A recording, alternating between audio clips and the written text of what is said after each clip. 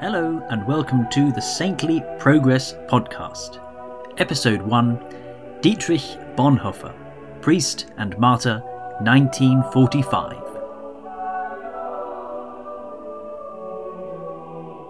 In 1998, George Carey, then Archbishop of Canterbury, unveiled statues of 10 modern martyrs above the great west door of Westminster Abbey. According to the Abbey's excellent website, the niches had never had statues, although it was obviously intended that they should. Instead of traditional figures of kings or saints, it was thought that martyrs of the 20th century should be remembered. The statues were chosen to represent Christians from every continent who had died during the 20th century at the hands of oppressors or persecutors. Not all were killed as conventional early church-style martyrs, in the sense that they were killed simply because they were Christians. Rather, these martyrs were often motivated to resist political oppression because of their Christian faith, and suffered the consequences. One of these 10 martyrs is the German theologian and Lutheran minister Dietrich Bonhoeffer, whose strong faith led him to denounce and work against the Nazi regime in Germany, and he was executed at Flessenburg concentration camp on the 9th of April 1945. Dietrich Bonhoeffer is probably one of the most prominent Christians of the 20th century, known for his struggle against the Nazis, but also for his theological writings, his prayers, and his poetry. And Bonhoeffer is the subject of this, the first episode of my new podcast, Saintly Progress, which will track the history of the Christian Church through the lives of the heroes and heroines of the faith. I'll talk a little bit more about the podcast project and my choice of subjects at the end of the episode. For now, let's talk about Bonhoeffer. Bonhoeffer is famous as an inspirational theologian and for helping to organise the German church's resistance to the Nazis.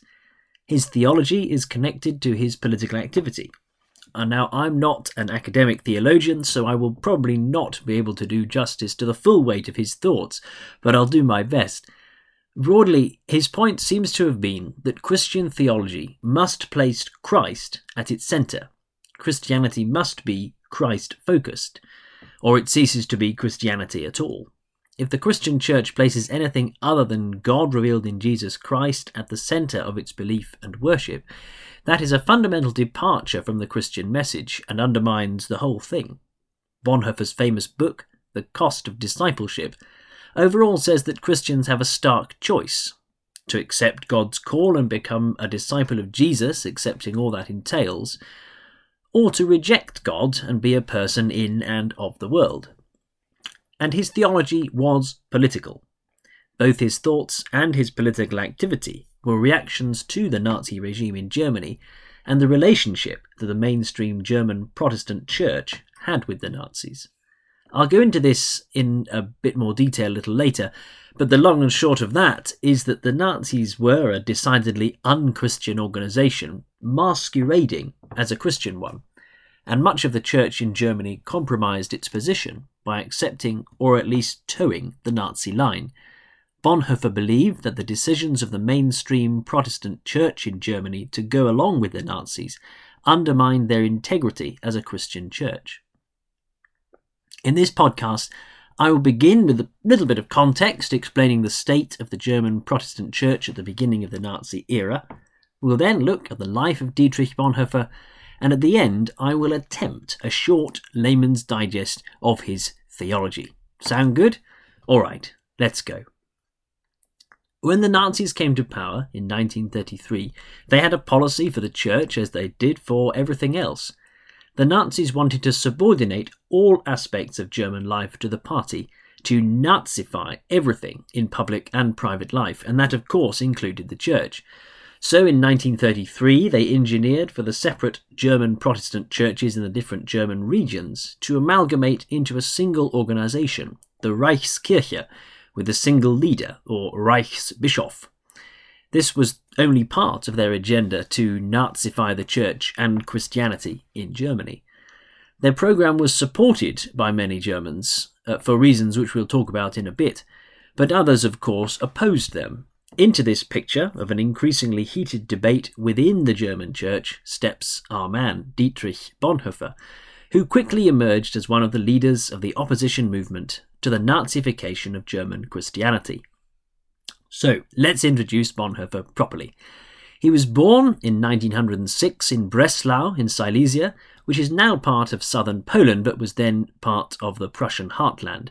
Any short account of Bonhoeffer's life usually includes a little discussion of his family, partly because it is useful to his story to understand that he came from a comfortable background, but also because several of his family members, including a brother and two brothers-in-law, were also executed by the Nazis as political dissidents. The family was apparently not very religious, and so Dietrich caused quite a stir when he announced that he wanted to get ordained at the age of 13. He seems to have been motivated from that early age by a strong sense of calling to a religious life. He studied at the University of Berlin, briefly in Rome, and also at Union Theological Seminary in New York City, where he regularly worshipped at the Abyssinia Baptist Church in Harlem. This was apparently a centre of both enthusiastic, sincere faith and the cultural movement called the Harlem Renaissance. I find it quite interesting that whilst living abroad he would choose not to worship in one of the German-speaking congregations which presumably existed in New York City, or even in a local church that was similar to his own tradition. That would be the normal practice for most Christian expats. He found something which was radically different from what he knew, which perhaps speaks to a desire to find this honest, authentic, Jesus-centered Christianity. He claimed to find a lot more real Christianity in Harlem than he did at Union Theological Seminary. In Harlem, he encountered the gospel of social justice, that the Christian church should work to promote the cause of the oppressed minorities. He taught Sunday school at the church there and gained a lifelong love, apparently, of African American spirituals. He seems to have been interested in ecumenism, that is, international and interdenominational cooperation between churches, after his study in Rome and New York, and I also detect a hint about him of what would later become known as liberation theology, a Christian movement which states that God in Jesus takes the side of the downtrodden and the oppressed, and that the church should work to lift people up out of poverty and oppression. I certainly see that in his choosing to work in Harlem rather than at an affluent white church, and you can maybe see a bit of that in his opposition to the Nazis later in life. In 1931, he returned to Germany and became a lecturer in systematic theology at the University of Berlin, and in November of that year he was ordained as a minister in the United Church of Prussia. It was in this context that Bonhoeffer began to move in the circles of resistance to what the Nazis were doing with German Protestantism. In the 1930s, as we talked about earlier, the Nazis were trying to make headway into the German Protestant churches, and there were two strands of tradition in German Christian thought which came together to make this possible. The first strand is the quote-unquote liberal academic rationalist tradition, which was popular in many German universities. This broadly said that God could be understood principally through reason, and consequently that traditional church beliefs and also scripture were not necessary and could be jettisoned. There was also a theological tradition going back to Martin Luther that Christianity involved a rejection of Judaism. This led some, but of course a minority, of German theologians to reject the whole Old Testament and laid the groundwork for a distinctly anti-Semitic vein in German Protestant thought. The other strand of German Protestantism, which allowed it to accommodate the Nazis, was more political than theological. Basically, the German churches had always been very close to political powers. They had backed the German Empire, and the vast majority of clergy shared in the sense of betrayal that many Germans felt at the end of World War I. Diarmuid MacCulloch suggests that 80% of the German Protestant clergy were monarchist, angry nationalists, and therefore enemies of the Weimar Republic, which was set up after the war. This feeling was particularly prominent in Prussia, that is the northeastern part of Germany, and it seems that Prussian Protestants formed much of the electoral support for Hitler and the Nazis. These strands, theological rationalism, anti-Semitism, and angry nationalism, combined in making a large group of German Protestants sympathetic to the Nazi program. In 1932, the Nazi Party established an organisation called the Deutsche Christen, or the German Christians, which was meant to subordinate Christianity to Germanness and tried to become the main voice of German Protestantism. One particularly wild part of their programme was to produce a version of the Bible which contained no reference to Judaism, and to suggest that Galilee must have been an enclave of Aryan settlement, so that Christ was not in fact Jewish at all. They encouraged individuals to join this organisation, and they contested church elections to try to gain control of the structures of the German churches. It's in this context that the Nazis came to power. When they did so, they managed to amalgamate all the regional churches into a single body, the Reichskirche. The German Christian movement managed to get its leading pastor, Ludwig Müller, elected as Reichsbischof. Of course, all this activity, and particularly the attempts to pervert Christianity to remove Jewish influence and subordinate it to German culture, provoked reaction and debate within German Protestantism. One of the leaders in this resistance was the Swiss theologian Karl Barth, who vocally rejected any idea that you could understand or come close to God through reason alone.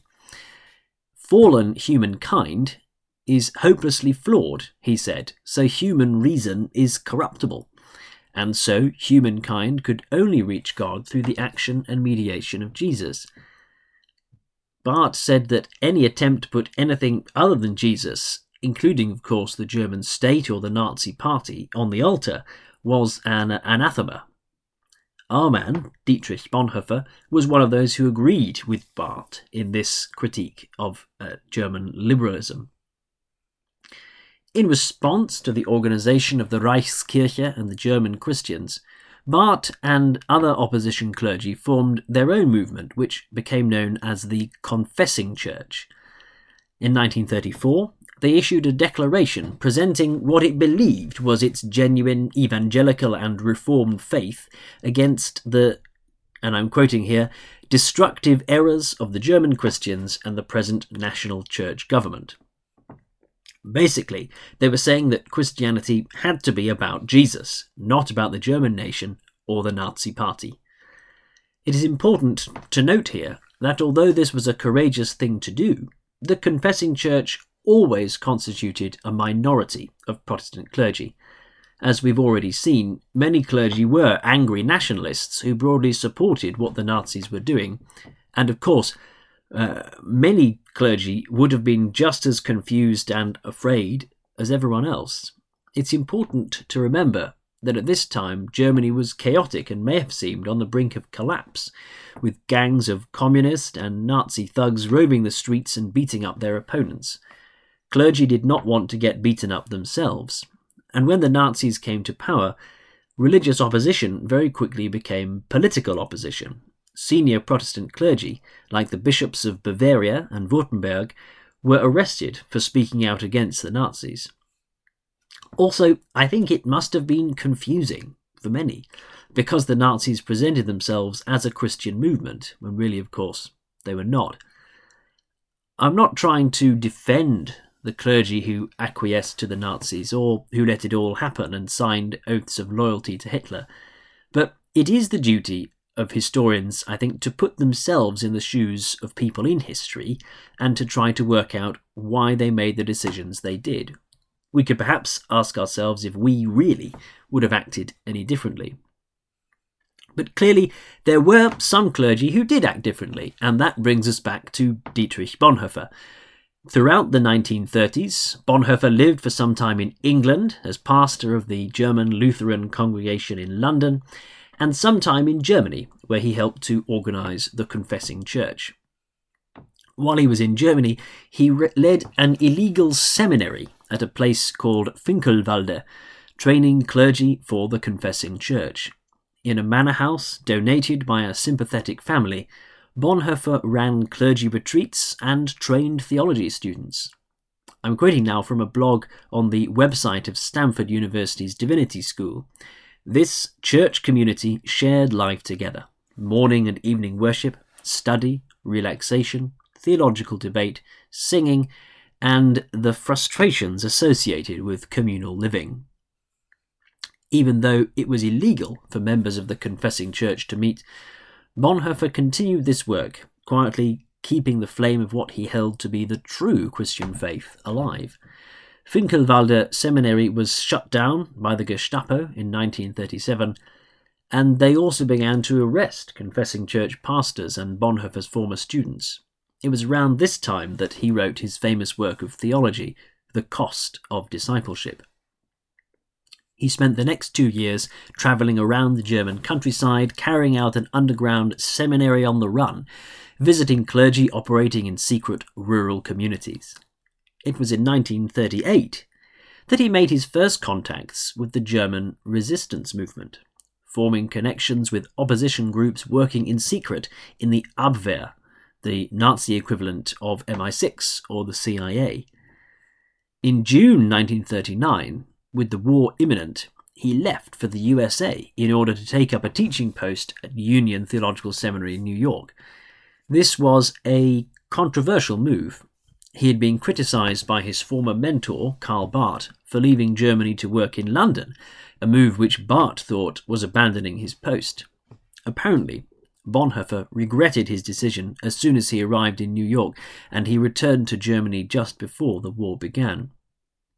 He wrote to his friend and colleague Reinhold Niebuhr, "I have come to the conclusion that I made a mistake in coming to America. I must live through this difficult period in our national history with the people of Germany.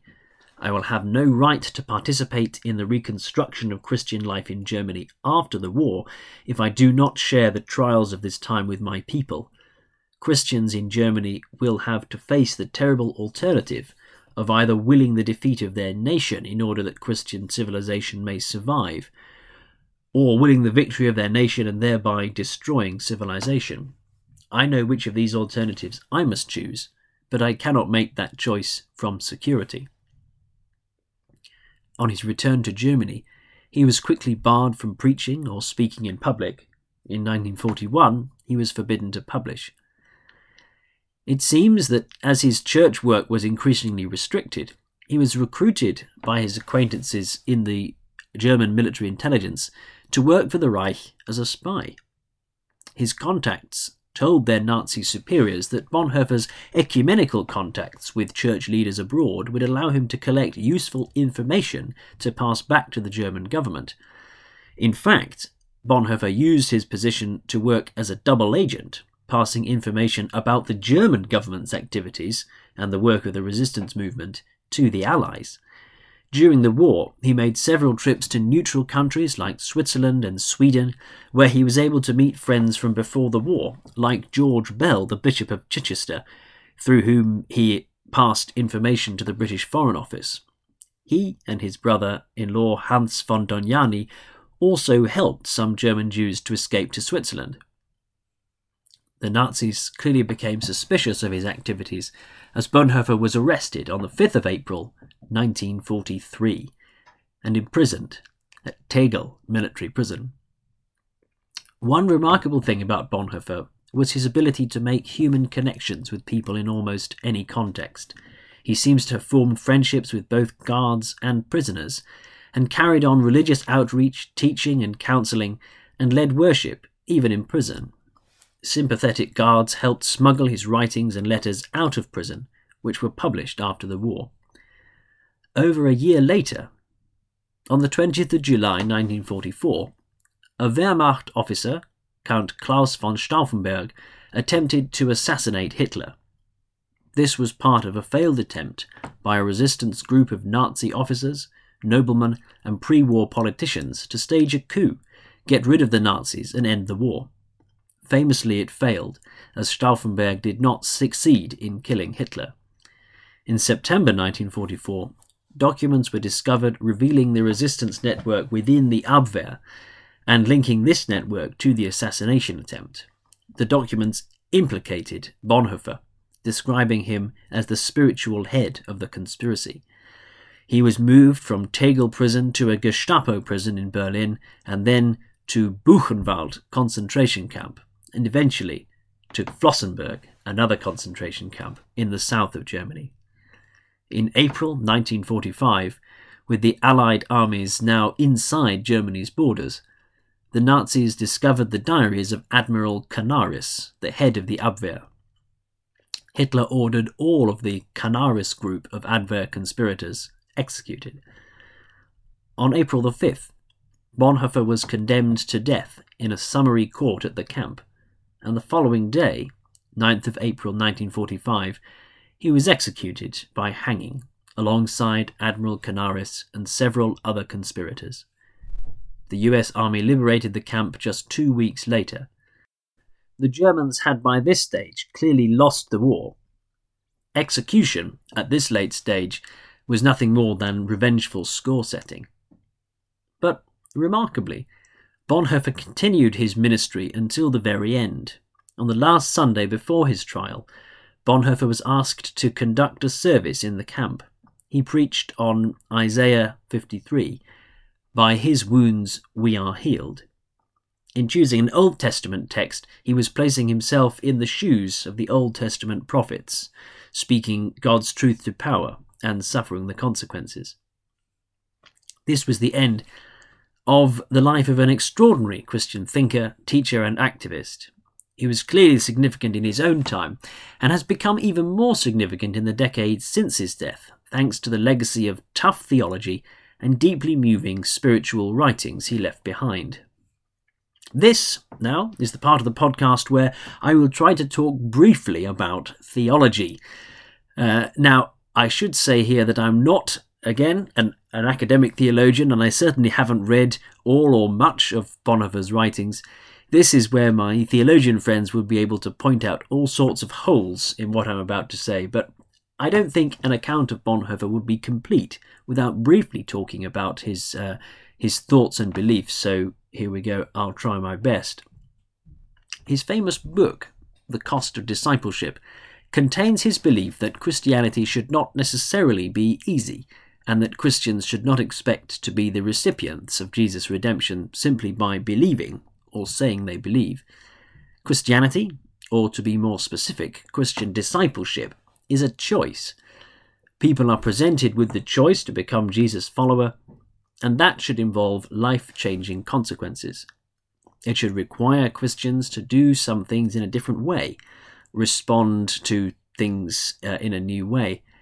It should be countercultural. And this is the crux of the argument, I think. In many cases, Bonhoeffer says that Christians are given a choice between the world and Jesus, and if they want to call themselves disciples, then they should choose Jesus, even if that way leads to their own crucifixion.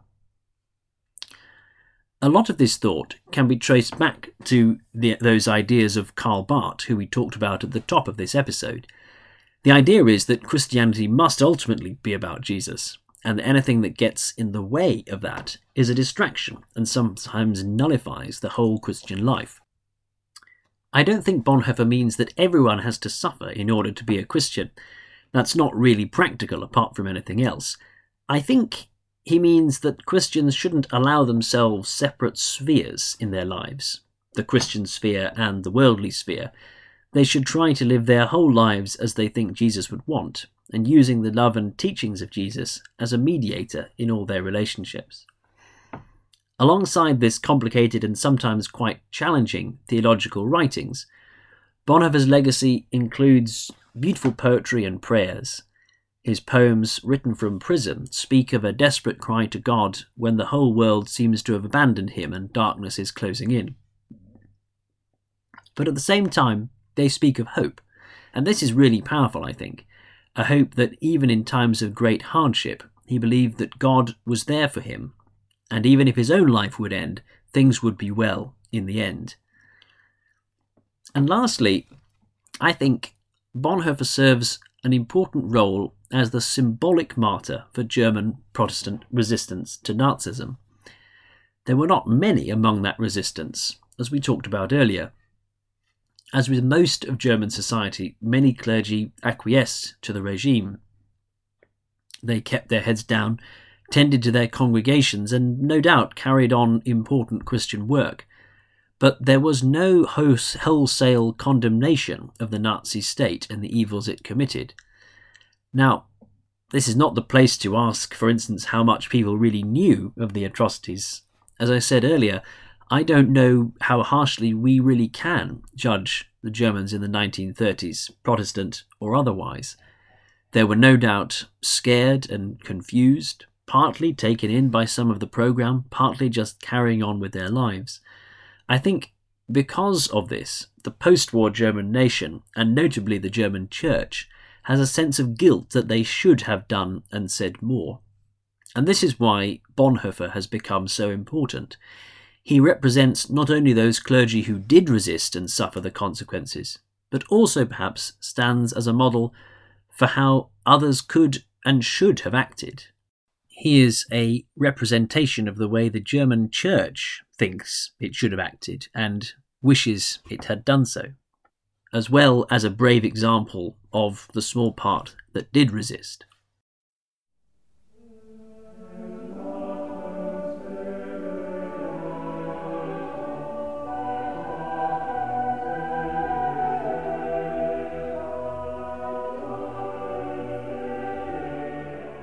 So, why is Bonhoeffer in this podcast?